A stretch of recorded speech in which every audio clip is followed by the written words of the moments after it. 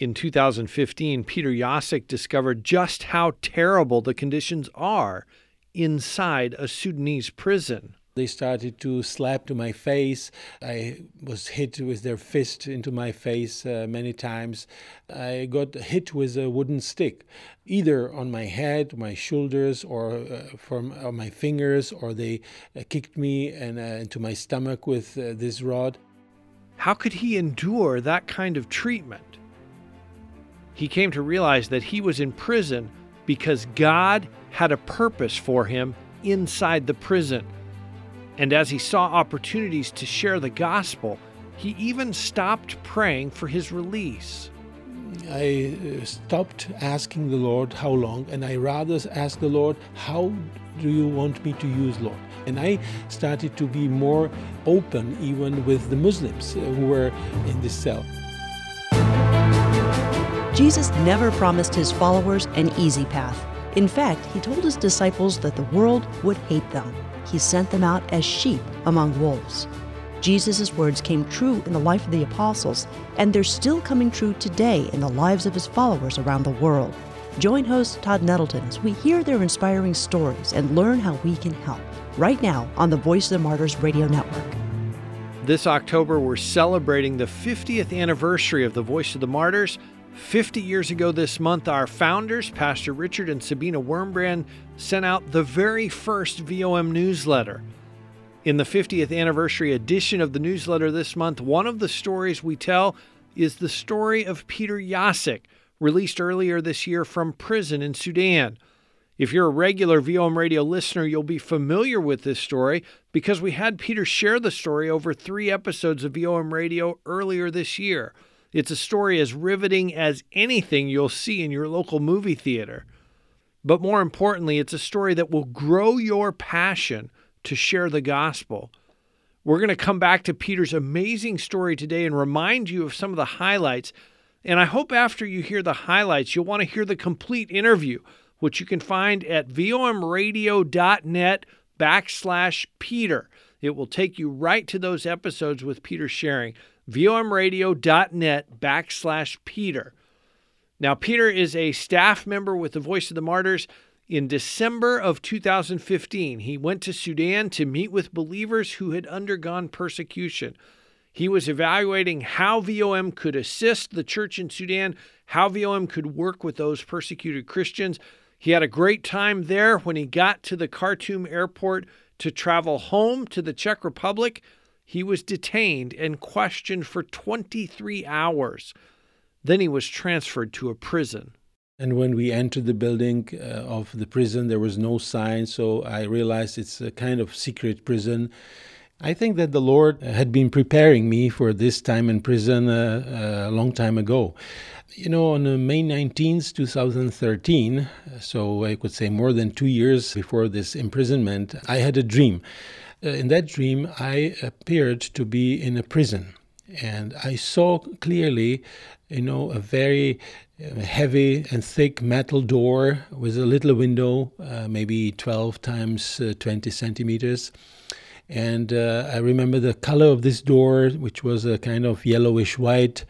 And in that dream, I clearly heard, the click of this door when they got closed and locked at the same time.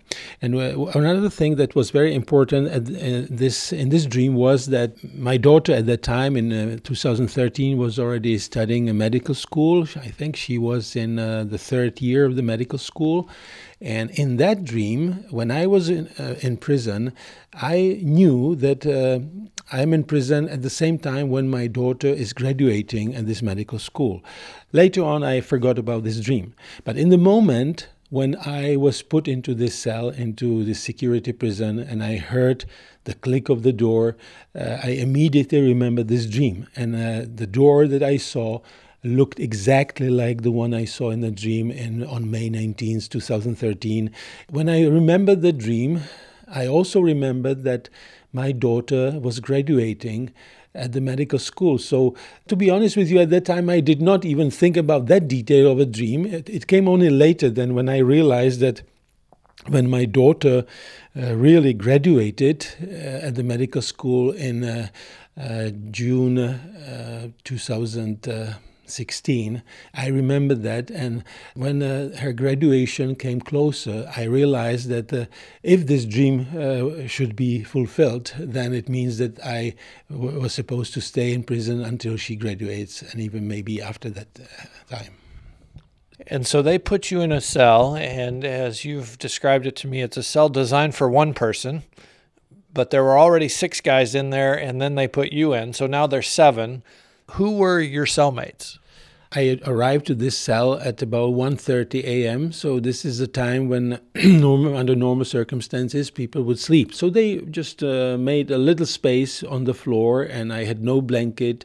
I only had a few pieces of clothes, like 2 extra T-shirts and 1 extra pants, and a toothbrush, toothpaste, and a soap. They showed me the small space on the floor and said, just lay down here. And one of the guys he spoke some English, so he said, just lay down here and cover with your other T-shirts. At first, I did not have an idea what are the reasons for each one of them to be arrested. It came up day by day, slowly, and at first, those people who were, I would say, political prisoners, those, for instance, were innocent traders with flour, and they were arrested because they were traveling outside of the capital city with amount of flour that was very low. So there were some people who were trading with gold. Maybe it was an unofficial trade, but they were only trading with gold. There were some people who were changing money on the black market. So these people were the first ones who told me through this interpreter what was the reason. Basically, it was this guy who spoke English who was telling me what these normal people, and I will explain it why I call them normal later, were arrested for. And then the rest of the people I got a little bit later. They said that they are Daesh. And just for our listeners, Daesh is the Arabic acronym for ISIS. So these are ISIS fighters that are in the prison. And so they asked me, what is new in the world? Tell us something. You are just a fresh prisoner. So I said, I freshly remembered the situation that happened month November in France, where on Friday, November 13th, the several coordinated attacks by the Islamists, I think 129 people were killed. And so I told them this story. When I finished and I said 129 people killed, they stopped me and they started to immediately shout Allahu Akbar unisono, and for several minutes.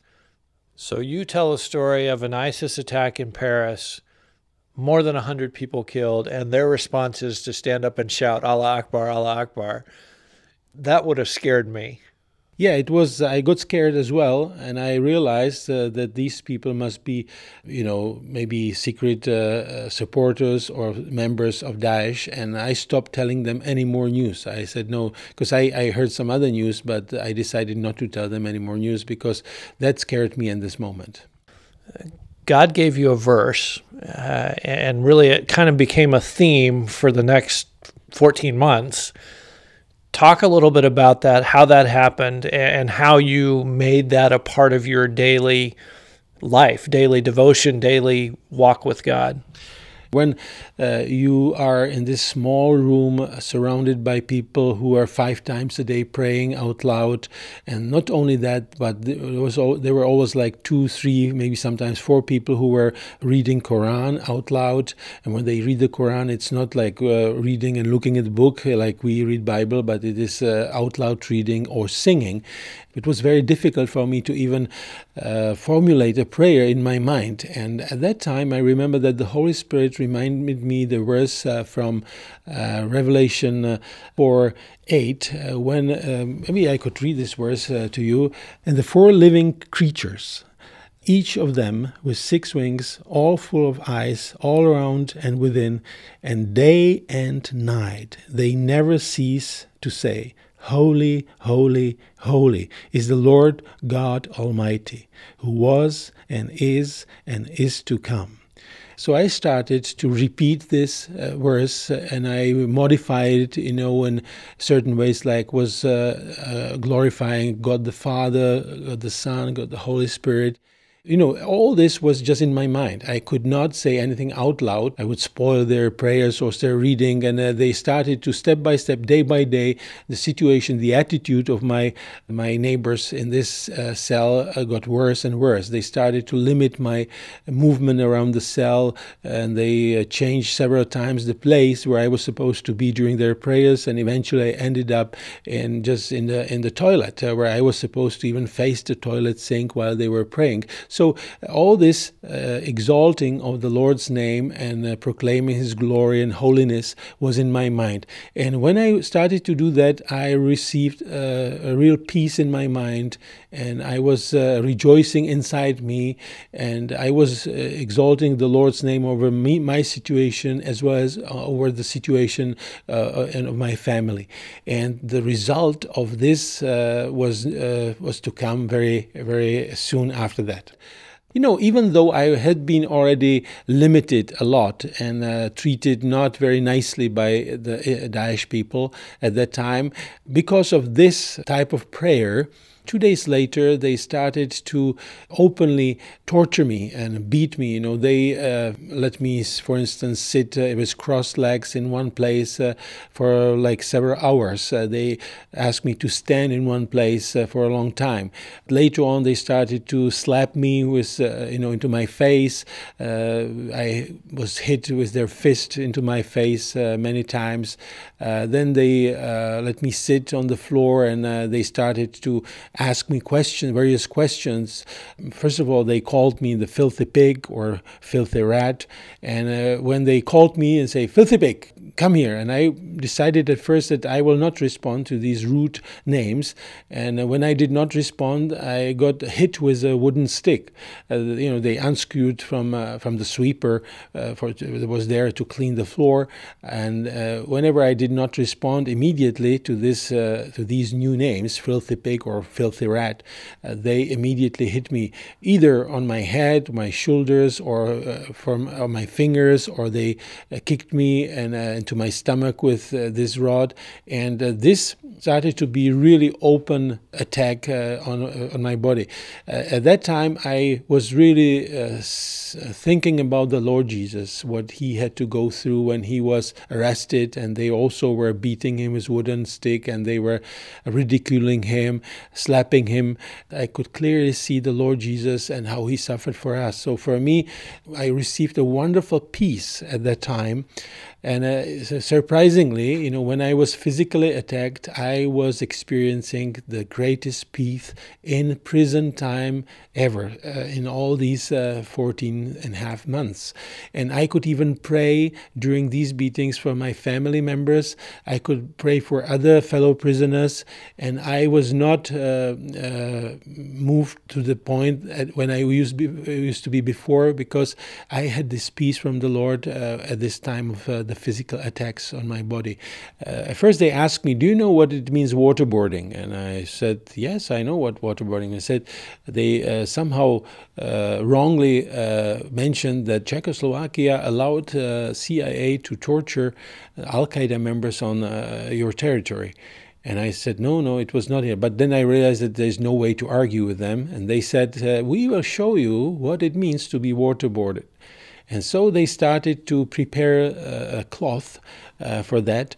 And I started to worry a lot, because at that time, I was not healthy. I was, what was actually, even before that, what I discovered that I was anemic at the time, and I was not breathing normally. I was hypoxic at that time. So the imagination that I would be waterboarded, I thought it might be my death. And so At that time I was supposed also to clean all the dishes and wash their underwear, their clothes, and also, I was supposed to wash the toilet with bare hand at the time. So they used me like a slave in the cell. And one moment, they were preparing this cloth to waterboard me, and I was in the bathroom or toilet, whatever you call it. I was washing their clothes. I was just trusting the Lord. I was praying, glorifying His name. And this verse from a Revelation, this was something that was in my mind, and I was exalting the name of the Lord, repeating the Lord's name, and trusting that He will be my guard. He will protect me in any situation that might come. But it was kind of like obvious to me that they are not just threatening me, they are going to do that. Suddenly, one of the guards that they did not like, he noticed that something was going wrong in our cell, and probably even heard or listened to the conversation unnoticed by them. And immediately he opened the door, asked me to leave the cell with all my stuff and my blanket, and took me to another cell, which, looking back to this moment, I would say he saved my life. It's interesting to me because you don't seem to be angry with these guys. Even now, looking back on that, how do you explain that these guys are literally threatening your life, and they celebrate death and destruction and violence? How do you explain that you were able to get through this experience without hatred and anger and really, like I say, hating these guys? I think that the fact that I was exalting and glorifying the Lord's name, the Lord gave me the peace, the Lord gave me the comfort, and the Lord gave me the strength not to retaliate to their hits and, with the wooden stick or with fists or slapping my face or kicking me to my back. This was a kind of supernatural power that I received from the Lord, that I was able to remain peaceful and calm and not to retaliate. And I have to say that what I clearly saw at that time, that the more I was peaceful and the more situations where I did not retaliate, it actually was bringing them to the point when they were more and more aggressive to me. 4 months into your imprisonment, you actually had been moved out of the security service prison to a more regular prison. You kind of had a bout with depression, frustration. How long, oh Lord, is this going to last? God did something that changed your mindset. Talk a little bit about how you felt before this and then what God did. It was the night on the 10th of April. Usually because I was arrested on the 10th of December. So whenever another month started in prison, I was asking the Lord, how long, Lord? On April the 11th, that was the evening when 14 Eritrean young people who were arrested when they made attempt to cross the Sudanese-Libyan border, where they were arrested and brought to this prison. And I heard kind of inner voice inside me, go and share the gospel with them. So I came closer to them. 2 of them spoke some English. They first asked me where I was from, and I knew that these people would definitely not be Muslims. So I started to share Christ with them, share my testimony, because all these young people, usually, I think the age was like from 16 to 18, most of them. Only one was maybe 20, and the oldest one was 25 years old. But most of them were just between 16 and 18 years old. I shared Christ with them, and I believe that at least 2 of them were very honest when I brought them to the point to give their life to Christ. And I almost cried, when I was sharing gospel with them, sharing my testimony, and I believe that was the eternal seed for their eternal life. And I'm sure that I will meet at least some of them in heaven one day. And when I shared the gospel, I even became more peaceful after that.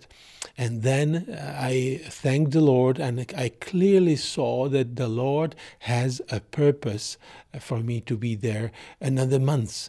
You were moved then to a large prison where your co-defendants, two of whom were pastors, Sudanese pastors.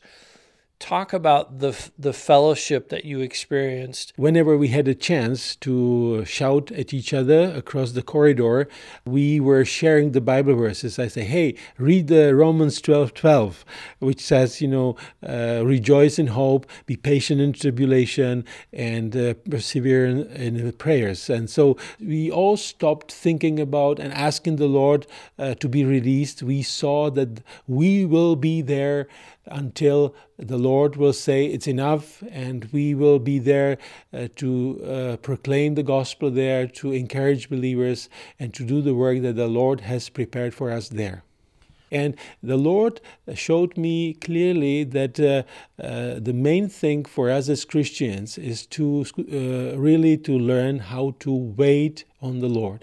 And the Lord showed me many characters in Bible, like Abraham, how long he was waiting to have son. The Lord showed me clearly that Rebekah and Isaac, they waited 20 years before they had Jacob and Esau. The Lord showed me many characters from the New Testament. When I read the Gospels, I read and noticed how many times the Lord was preparing his disciples for sufferings and for persecution. I read many times these passages, but when I was in prison and I read the book of Acts, and I realized that Paul had to stay in the prison in Caesarea for 2 years. I realized that what it means to wait on the Lord, seek his face, and wait on him. Because, in our country, in Europe, in America, in the Western world, we got used to I would call it instant Christianity. You pray and you should receive it based on your faith. And, we all know this term, right now, in the name of Jesus, right now. Yeah, it works sometimes, but we also know that the Holy Spirit is interceding for us and is praying according to the will of God. And this is the main fact. How do we know? How we do know whether we are praying according to the will of God? And even when later on I realized there was a prayer chain in my home church, fasting chain, which was, by the way, very encouraging for all of us. And when I shared this information, then I heard and I received letters from my brothers and sisters, and they also started to pray in a different way. They started to pray that the Lord will give me the right word whenever I will be preaching. These are the words of Apostle Paul. So people really understood that it is not the matter to ask the Lord how long and release him, but they started to pray to give me the right words whenever I will be speaking and preaching the word of God. Let's talk about your release, because you're sentenced to life in prison. They move you to the political prison where you think, I could be here for years. On a Thursday, you're reading a passage of Scripture. What passage was that?